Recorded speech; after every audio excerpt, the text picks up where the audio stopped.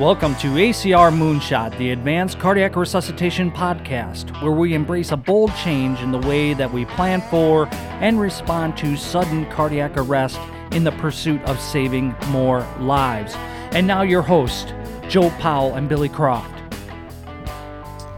All right, welcome back to ACR Moonshot. Joe, where are you, man? I can't see you. Hey, Billy, how are you, sir? I am in beautiful Oak Hills, California. This is a little bit like Where's Waldo, because you, once again, are not at home. You are a long ways from home. Where are you, sir? I'm in San Diego, California. Sunny San Diego. A little bit cold. It's been rainy here for a couple days, but the sun finally came out. I'm out at the CPR Citizen CPR Foundation Summit. So very excited to be out here. I'm presenting with one of my cohorts, Daryl McDonald. He's in here also with us. He's going to be sitting in with us today. Say hi, Daryl. Hey, guys. All right. Awesome. So, yeah, we're out here in beautiful California. You guys, I know you don't know it, but you're a long way from home, right? You're like all the way across the country. Yeah, it was 4.5 hour flight, man. But, my arms are really tired. Yeah. I mean, right? You guys flew over, yeah? Oh yeah. It's been phenomenal over here. Just listening to, all these people speak about, improving survivability from cardiac arrest, and very inspiring. And I got to meet a lot of great people out here, a lot of very smart people, a lot smarter than me, and that makes me better. But I'm not afraid to talk to anybody, Joe. You know that. Yeah, absolutely.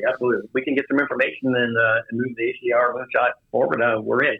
Yeah. So with that, I mean, that's a great segue. We have a wonderful, wonderful guest today.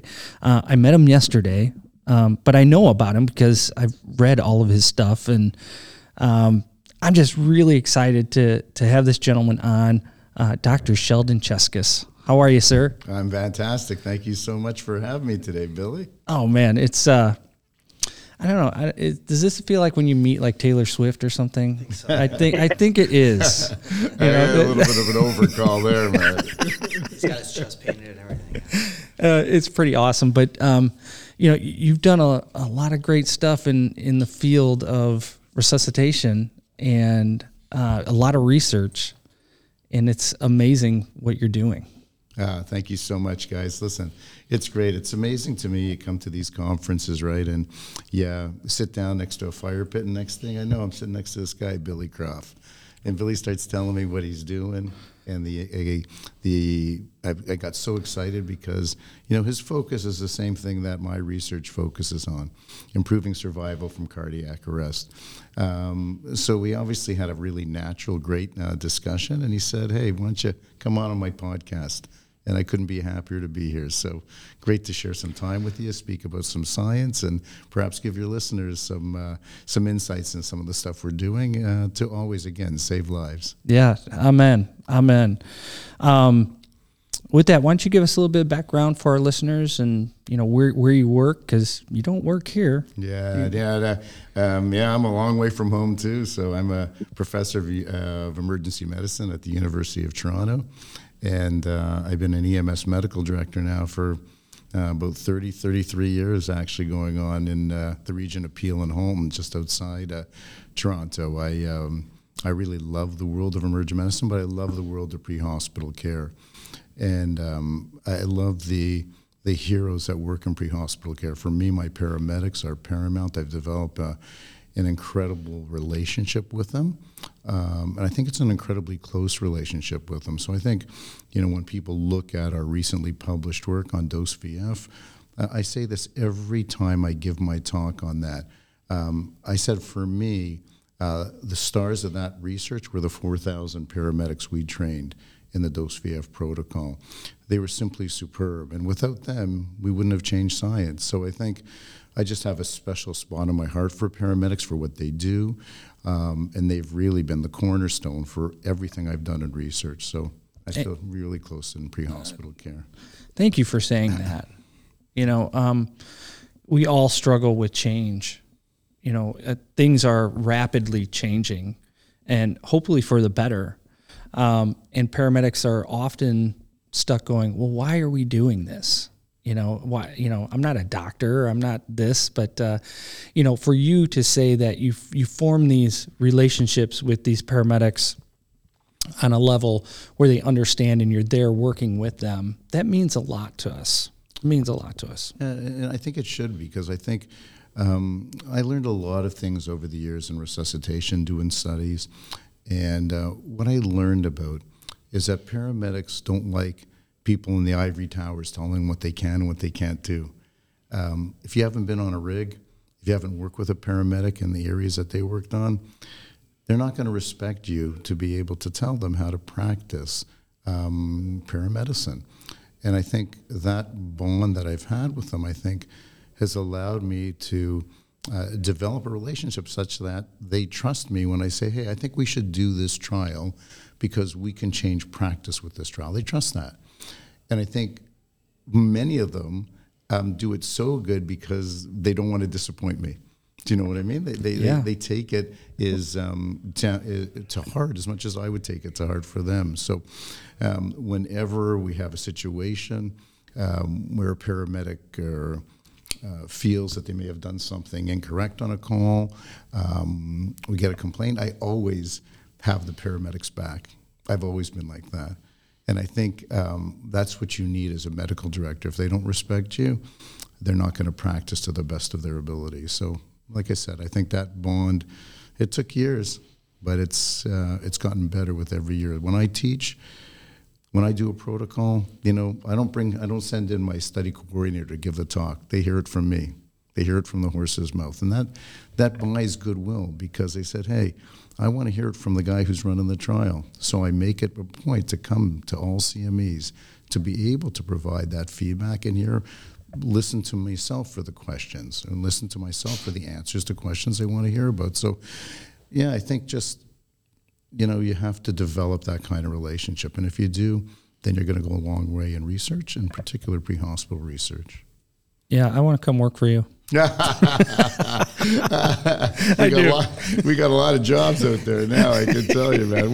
We're hiring big time. So I mean, I don't know. That sent goosebumps up my, great. That's fantastic. Being on the front lines and hearing that from your leadership, is absolutely. that you're forming that bond of trust and mutual respect, and it's amazing. So Thank you. That's so really much. cool. Really cool. So what brought you to research? Because you didn't always do research. So what made you do that? Yeah, that's a great question. You know what? So, I practiced 20 years. I ran an emergency department for 20 years, where all I did was clinical work. I didn't do any research. I had no time for researchers. I always used to think, hey, man, you can do clinical, you do research. and eventually I got to the point where I got really pissed off. I got pissed off because I saw so many people coming to my department dying of cardiac arrest. And I said to myself, something is wrong here. We need to be able to do better for these people. And it spurred my interest in the area of cardiac arrest. And that's really where all my research began, as seeing this terrible outcomes for people who sustained out of hospital cardiac arrest. And that sort of spurred my interest in moving forward in research. It was interesting because, listen, I'm not your classic researcher. I don't got a master's. I don't have a PhD. So I'm not your pedigree of a classic researcher. But what I do is I work hard. I read a lot. I learn a lot. I surround myself with excellent mentors who help me along the way. And through that sort of, I remember Ben Barbaro telling me this, to succeed in this type of world, you need dogged determination. And that I did have in spades. And I think that sort of got me to where I am now. So it wasn't always research, that's for sure. But now that's a big part of what I do. Yeah, we kind of talked about that the other night. Can you imagine us being at this spot right now in our lives?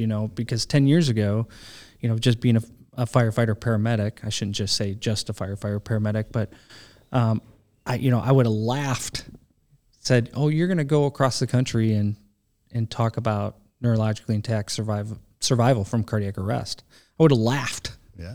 at Totally. it. But here I am, and here you are, doing very important research. We need more people like you. Well, I think, it's funny that you mentioned that, Billy. So when I think about my career in research, I think about all the places I've been to that I probably wouldn't have been to without research, and the people I've met, the people I've collaborated with. So people who I've met at one time who I never in the world would have thought I would have done research with them 10 years later, 5 years later. And that's how you build relationships. And it's been a fantastic ride to be able to do that. And just like I'm saying, think about us being here today. Just met you yesterday, sitting outside talking about cardiac arrest, and here we're having a podcast just off the top of our head. No pre-specified things to talk about, but just talking about trying to make life better for people who sustain cardiac arrest. So, yeah, it's kind of funny how life works that way. It's actually beautiful. I think so. Yeah. I think it's beautiful. It's beautiful. What do you think, Joe? Yeah, I listen to you guys talk, and the trust that the doc has established with his folks is really important. And then the trust and the fact that you and Daryl are both there and actively involved in this process, and you're practicing day to day for the processes that we talk about, and trying to learn more and implement that, and do a better job. It's just it's incredible stuff. I'm just happy to be part of it. Amen. So let's just get into some of your research. I know the topic du jour is dual sequential, right? We talked about that, and we'll get into that. But what other studies have you gone into? So right now, obviously, it's a year past double sequential's actual first publication, and the whole year has been really taken up by that.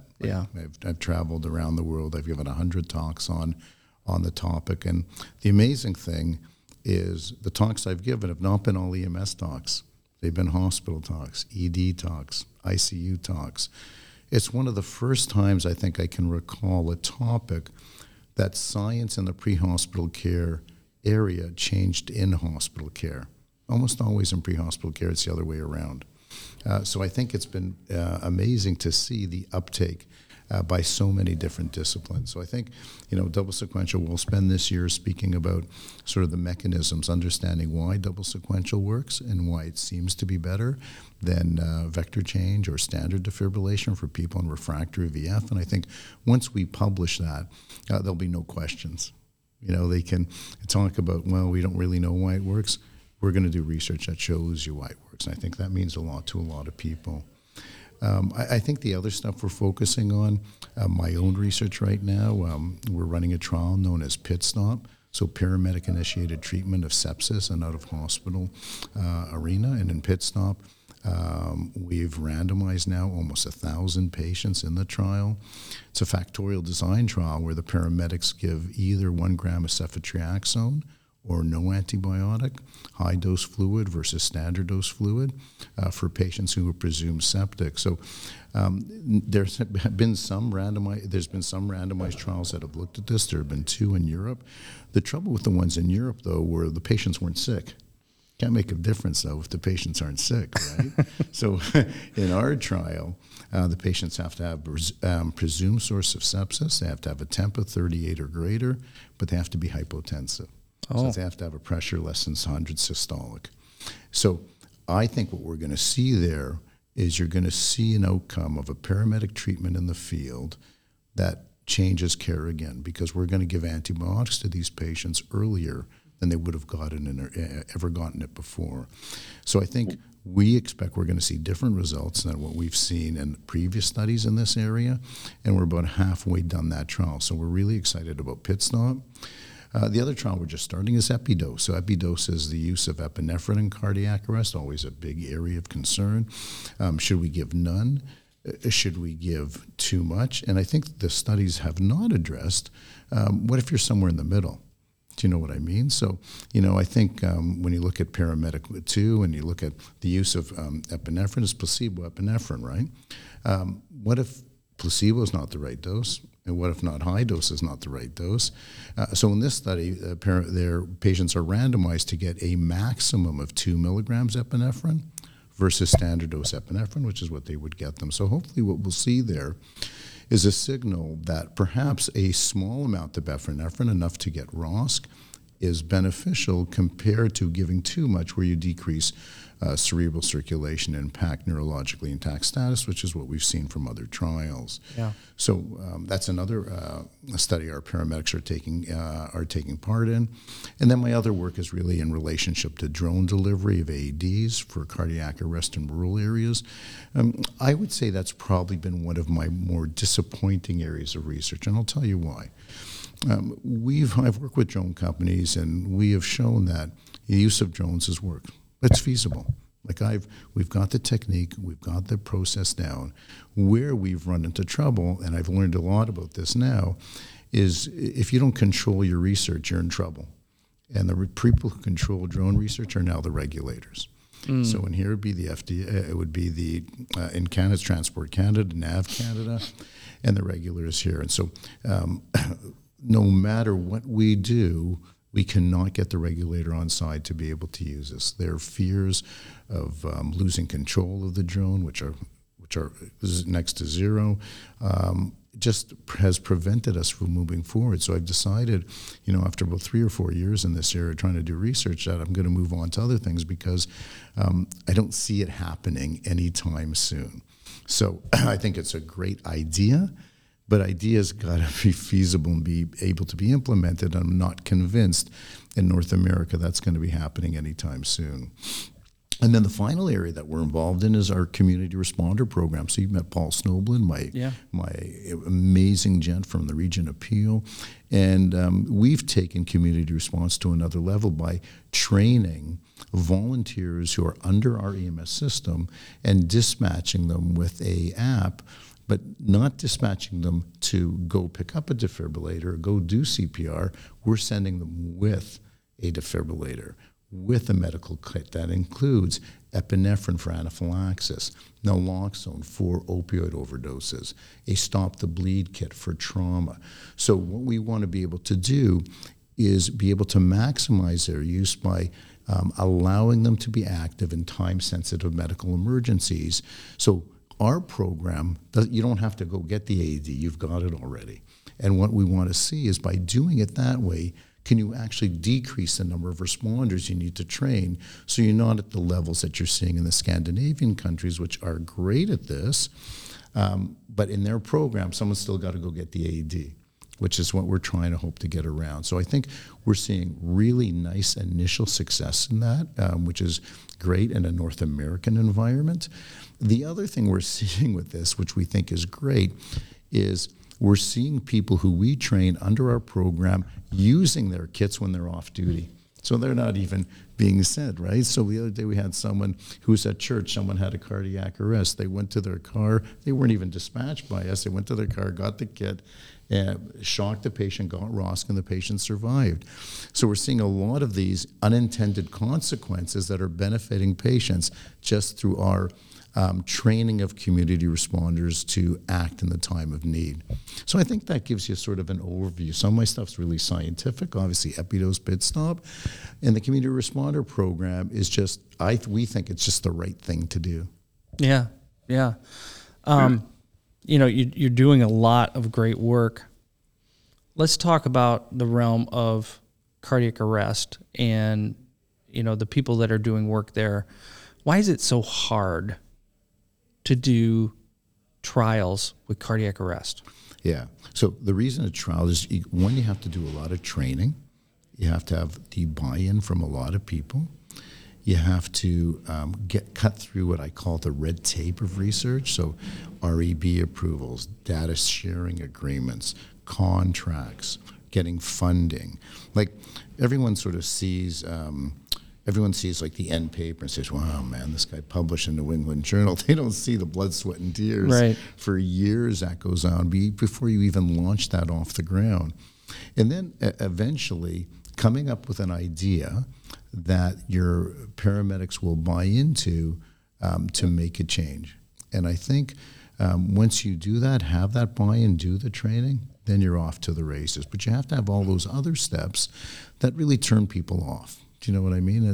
And I don't think that system moving research forward has gotten any easier. Right, so you have to write grants to get funding to do your research, and because if I don't have the grant funding, I can't employ coordinators, study researchers, statisticians, all the people that you need to make it happen. So I think most people don't realize the incredible amount of work it takes to get a research study launched, and that's really where the challenges are, Billy. Yeah. Joe, you got any questions for Doc? Hey, Doc. Yeah, when we talk, I think so. It's a dose B-bib trial, right? That you just recently published about a year ago. Yeah. Go ahead. Yeah, I think I got you there. Yeah. Okay. Is that right? Is that the right word for it? We usually talk about the dose trial. Yeah. Mm-hmm. Yeah. Okay.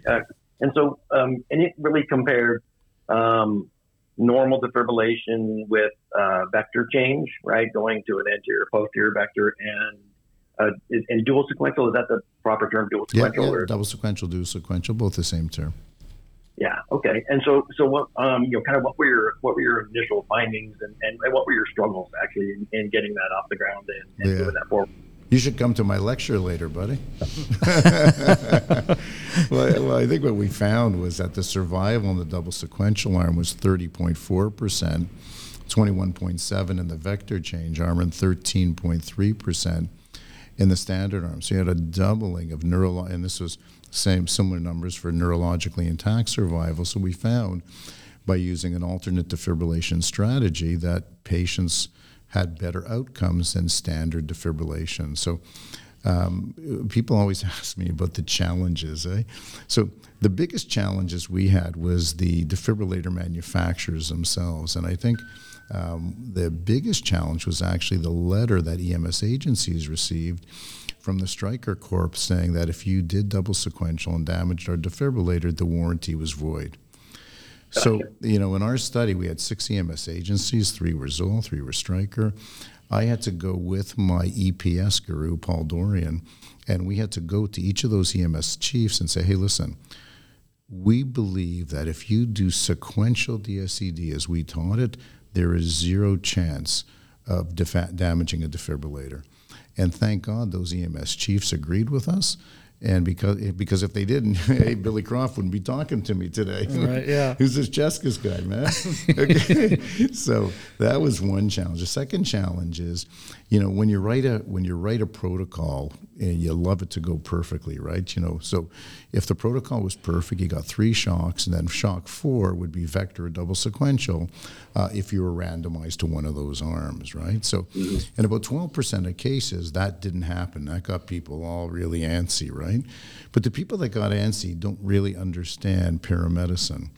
And the reason people didn't get the therapy that they were assigned to was real life. We had paramedics running cardiac arrest on a bus, in a ditch, in a crowded washroom. Like sometimes you couldn't get shock 4 to be DSED or vector change just because of the environment they were in. And that accounts for those 12% of crossovers that you saw in our trial. So we never had a single case where a paramedic did not want to give the intervention that they were randomized to. That never happened. It only happened when the environment did not allow them to provide the intervention. So I think that's a challenge, but that's not a challenge. That's real life. Mm-hmm. That's paramedic real life that a lot of ivory tower people don't understand, right? And then the final thing was COVID, man. Like who would have figured you have COVID in the middle of your study, and that eventually stopped the trial. But what people have to understand is COVID stopped almost every pre-hospital trial run. And we stopped for 6 months for a break because we had to work with our PEA. But my paramedics did this trial for 18 months during COVID, okay? And that to me is incredible. So they did all these interventions with full PPE on, and that's why I love them, because many of them would have said, hey man, this is too much for us right now. These guys did it for 18 months with it. So I think, those were the challenges. We overcame them, and we're happy we published what we consider to be a really, really good trial. that's fantastic. Those are some amazing results there, Doc. So I got one more question for you, and I'll turn it over to Billy and Daryl, let them ask some questions. But and it's kind of a two-part question, and I don't know if you know the answer here, but as you look at this trial, how do you think, or I don't know if you have any data to back up, how do you think that compression fraction affects any of those three arms of the trial? And then how do you think that ventilatory strategies might have an effect on that, or maybe they don't? Just what are your thoughts? Great comments, buddy. Great comments. So I think first the ventilation strategy, we don't think affected it because we really, in VF arrest in our area, shock comes first, right? So we had a lot of supraglottic airways in. I think only 50% of patients got intubated. So in that VF arrest field, defibrillation is critical, right? So the ventilation strategy is probably not as important, and we can talk about ventilation a little bit after. But one of the things people always asked about is how could you do vector change and double sequential and maintain CPR quality? And just so you know, there's every observational study before dose VF never even mentioned CPR quality, so who knows what the hell they were doing. In dose VF, if you look at the data in our publication, regardless of the arm the patient was randomized to, they got guideline compliant CPR quality, vector, double sequential, or standard. So that's how good the paramedics were. CPR fractions of 80% or higher, regardless of the arm. Short shock pauses, guideline compliant compression depth and rate. So what that tells you is that there may be many interventions in medicine that make a difference, but if the preceding CPR quality is poor, these patients will not do well. And I think in dose VF, the preceding CPR quality was superb, and I believe that had a large way to go to why these patients did so well. So I think that was a huge part of this particular trial. Yeah. Did they use like any kind of CPR feedback, or I know Zoll does that. I don't know if Stryker does, but our physio, whatever they use, but we know that having feedback is super important, right? So Billy, we're big fans of CPR feedback, but I think the reason it was so good is because we had been doing randomized controlled trials as part of the Resuscitation Outcomes Consortium for years, right? We were part of it for 10 years, the largest enrolling site. And so our paramedics were used to providing high-quality CPR. They were used to using CPR feedback. And I think that that experience optimizes CPR during the trial. So I think the use of feedback plus experience gave us the quality that we had. And remember, the technique we used is really not rocket science. We've shared our training videos over 1,000 times now. And the process is really quite simple. After the third failed shock, paramedics did 30 compressions, 2 ventilations, log roll the patient, place the posterior pad.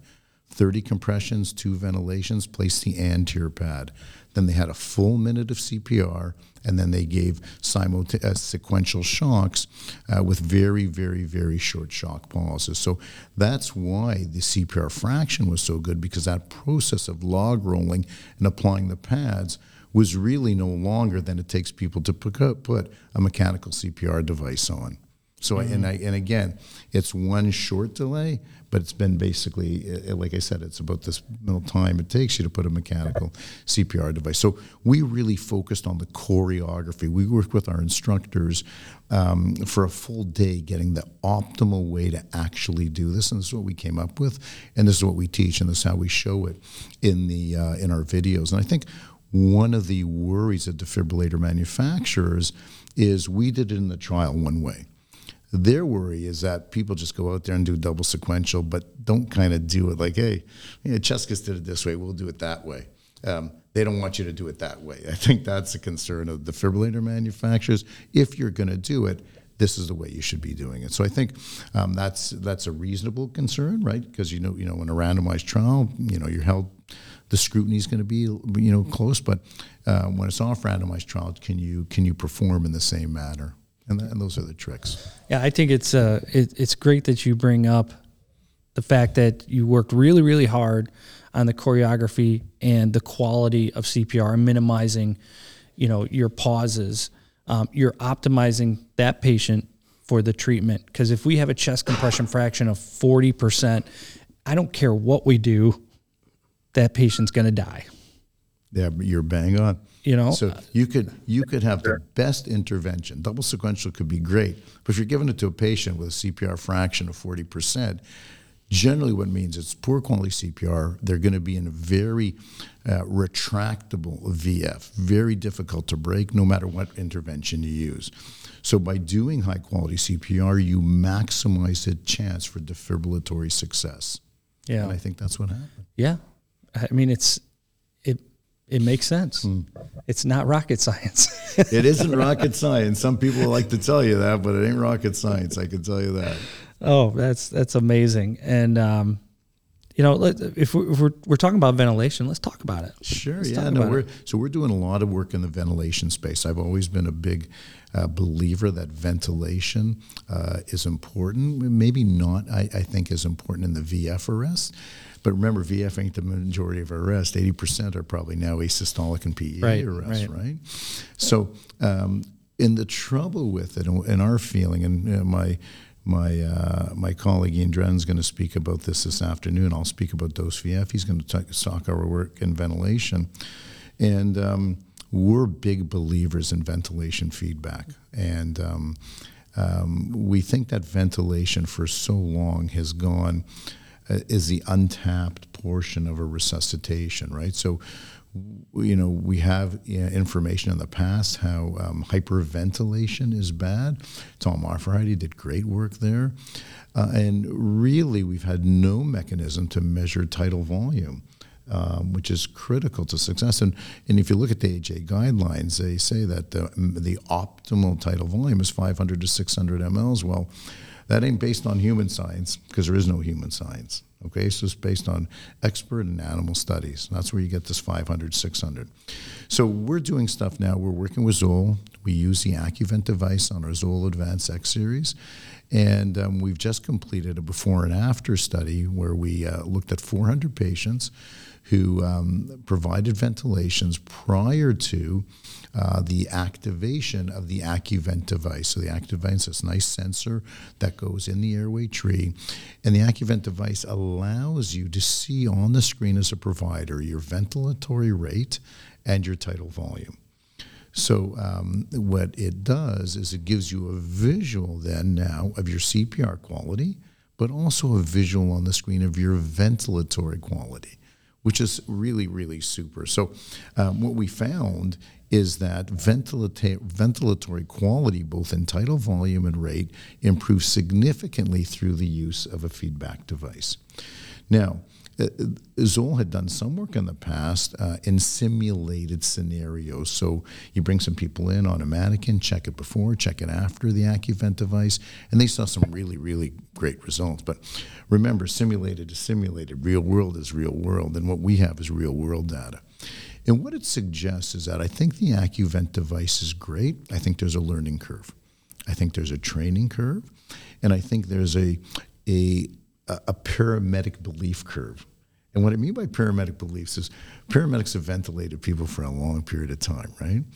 And no one likes to hear that they can't ventilate, right? So paramedics, they look for the chest rise. They look for the feel of the bag. That's what they've used for so long. To say, hey, now I got to look at the screen to tell me that I ventilate right, that's a learning curve. Do you know what I mean? And I'm going to tell you, when we use the AccuVent device, me and some of our medical directors, we ventilated like shit. because we thought we were great, but you know what? We weren't. And so you'll notice this when you take this device into the hospitals, the RTs they look insulted. Like, how could you tell me I can't ventilate? You put them on the machine, we'll see how good you are. So I think that learning curve is going to be very important. Now, I must tell you, when we first started in ROC, 10 sites across North America, CPR quality, everyone was shit. Everyone was terrible because we hadn't measured it. We had no mechanism to measure it. But now that we were able to measure quality using defibrillator files, we slowly improve. We improved, and now you get really good CPR quality because we realized how important it is to measure. So now I think you're going to see the same thing with ventilatory quality. So I think what we hope to see is that with time, ventilatory quality will improve through the use of AccuVent device.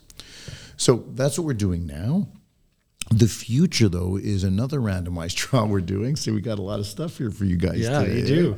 So the trial's called Optivo. Optimizing tidal volume in out-of-hospital cardiac arrest. What we're going to be doing is a cluster randomized design similar to DOSE-VF. And what we're going to do is randomize services. So 6 months, you're going to do tidal volume of 500 to 600 millimeters. For 6 months, you're going to do 300 to 400 milliliters. So we're going to be able to test, is the 500, 600 really the volume, or is it not the volume? Right. With real science. And how do you keep the paramedics in these arms? Because you program the AccuVent device to see adequate tidal volume at 500 to 600 or at 300. So then they'll be able to see on the screen, hey, when I'm randomized to the 300 arm, I want to keep that ventilation to the 300 arm. When I'm baptized to the 500 or 600 arm, I'm doing my ventilation or tidal volume to that. So I think what we're going to see is, for the first time, real-world science to either refute or accept the notion that 500 to 600 is the right volume. We were going to do a 3-arm trial with high volume, but I think we might have trouble getting a high volume through the REB, so we decided to not go with a high volume arm. And Zoll has been kind enough to fund this trial. So we're just getting that off the board. We have 6 sites across Canada. One trick, though, is you have to use a Zoll Advanced X series to be able to use the AccuVent device, so that some sites don't have that defibrillator, so that limits it a little bit. So we're going to be starting that hopefully in March of 2024. We're going to be launching that trial. So yeah, look forward to, should be seeing our publication on before and after coming out shortly, and look forward for updates on the Optivo, the trial. So really, really good stuff. That you're blowing. You guys never knew what you got in with me. You're blowing my mind, Doc. Come on. Well, like I said, it's been a lot of hard work, a lot of blood, sweat, and tears, and I think also picking trials that the paramedics actually were interested in doing. Mm-hmm. Do you know what I mean? I think, and I'll use DOSE-VF as an example. Like, for our paramedics, I think, going through the years of ROC, they weren't really so cool about, should we give more Epi? Should we give more amio? Should we give placebo? Like, for them, that wasn't exciting. For double sequential, it was really exciting. It was really exciting, I'll tell you, for a couple of reasons. One, we had both ALS and BLS paramedics taking part. So you want to research, make sure you include everyone. Two, I think there was a cool factor. Wow, we're going to use 2 defibrillators. We're going to give some extra heat here. We're going to get something really interesting here. We've never done this before. Then, for paramedics, the biggest thing that they love is getting immediate feedback. Like, you take care of a patient, and you don't know what happens to that patient. That really gets paramedics going, right? What's the result of my work? With DOSE-VF, like doing double sequential, then they got raw, and oh shit, man, that never happened before, or that never happened so frequently. In a paramedic service, that stuff spread like wildfire. And that really bought into the sense that, hey, this intervention may make a difference. And I think there was a sense that they were going to change practice. So our research would change practice around the world, and it did. So I think those are the types of things you want to be able to do in your research. Ask a question that's going to make a difference, and also make a difference for your paramedics. So I think that's the type of thing that you kind of want to be able to do. I have a question. I just thought about this. Did you think about how capnography plays into dual sequential? Yeah. So we measured it, but we had not. It was not part of the variables we included as part of our analysis of our work. So we actually did not we measured it, but we did not include it in any of our analyses. Yeah, that would be interesting trial to see how that correlates to a successful defibrillation. In accordance with capnography. Yeah. So 100%. Because that's what we believe in. The higher it goes, the better for defibrillation, right? For sure. Optimizing that patient for the defibrillation. 100%. So. Did you have something, Joe? I'm sorry, bud. No, I just said, Doc, you're doing nothing else, so you might as well do another trial, right? Yes, you're not doing nothing else. Great line, Joe. Well, it's been a pleasure. I know we just scratched the surface of, we could probably talk hours about dual sequential and, all the great things that you're doing. I'm so happy to have met you and formed a relationship with you. Hopefully we can continue this relationship down the road. I appreciate you coming on this podcast. It tells me a lot about who you are and what you do. You don't know me really, but you believe in helping other people and saving people's lives. And I appreciate you trusting to come onto this podcast. And hopefully someone hears this and they can push the envelope. Say, hey, let's do this. Let's save more lives. So I appreciate you being here at this podcast. I appreciate you being here at this conference, talking to, all these people who want to do good and just spreading your message. So thank you so much, Dr. Cheskes, for being here. Yeah, Billy, you know what? You're right. We just met yesterday, but I'm a good reader of people, and I know good people. And you're really a gentleman. It's been a pleasure to come on a podcast. And, listen, I do a fair number of podcasts. And for me, it's all about spreading the word. And I like what you said. Someone hears this, takes it back to the EMS agency and says, hey, you know what? Why aren't we doing this, or why should we be doing this? And here's some stuff that's being done in Canada. Should we take part? Should we start changing our practice? So I think the more ears you have, the better chance you have of your work being known, and the more chance you have to change practice to improve the lives of so many people. And I think that's what my aim is, and hopefully your listeners have got a little taste of that today. Yeah, and I'll put all your information in our show notes, and how to get a hold of you. I've just asked to be friends with you on Twitter or X. I should say X. I'm sorry. X, whatever. But I'll put all that info so people can check you out and check some of your stuff out. Happy to tweet it out for a great session today with you folks. So thank you so much. Joe, you got anything before we leave? No, I just wanted to say thanks, Doc and Daryl, for your time. We kind of have a motto in ACR, which is better tomorrow, and you're creating a bunch of better tomorrows. So thank you so much for everything. Yeah, pleasure, guys. Just a pleasure. Thanks, guys. All right. Thank you, sir.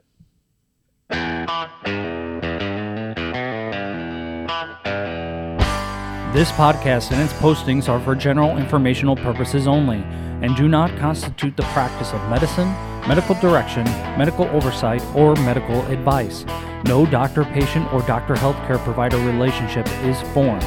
This podcast and advanced cardiac resuscitation are not a substitute for any local, state, or federal policies, protocols, or treatment guidelines. The views and opinions of the hosts and the guests of this podcast are their own and do not necessarily reflect the view or policy of advanced cardiac resuscitation, its officers, members, or member agencies. Reference to any specific product or entity does not constitute an endorsement or recommendation by Advanced Cardiac Resuscitation. Thank you for listening to ACR Moonshot, the Advanced Cardiac Resuscitation Podcast.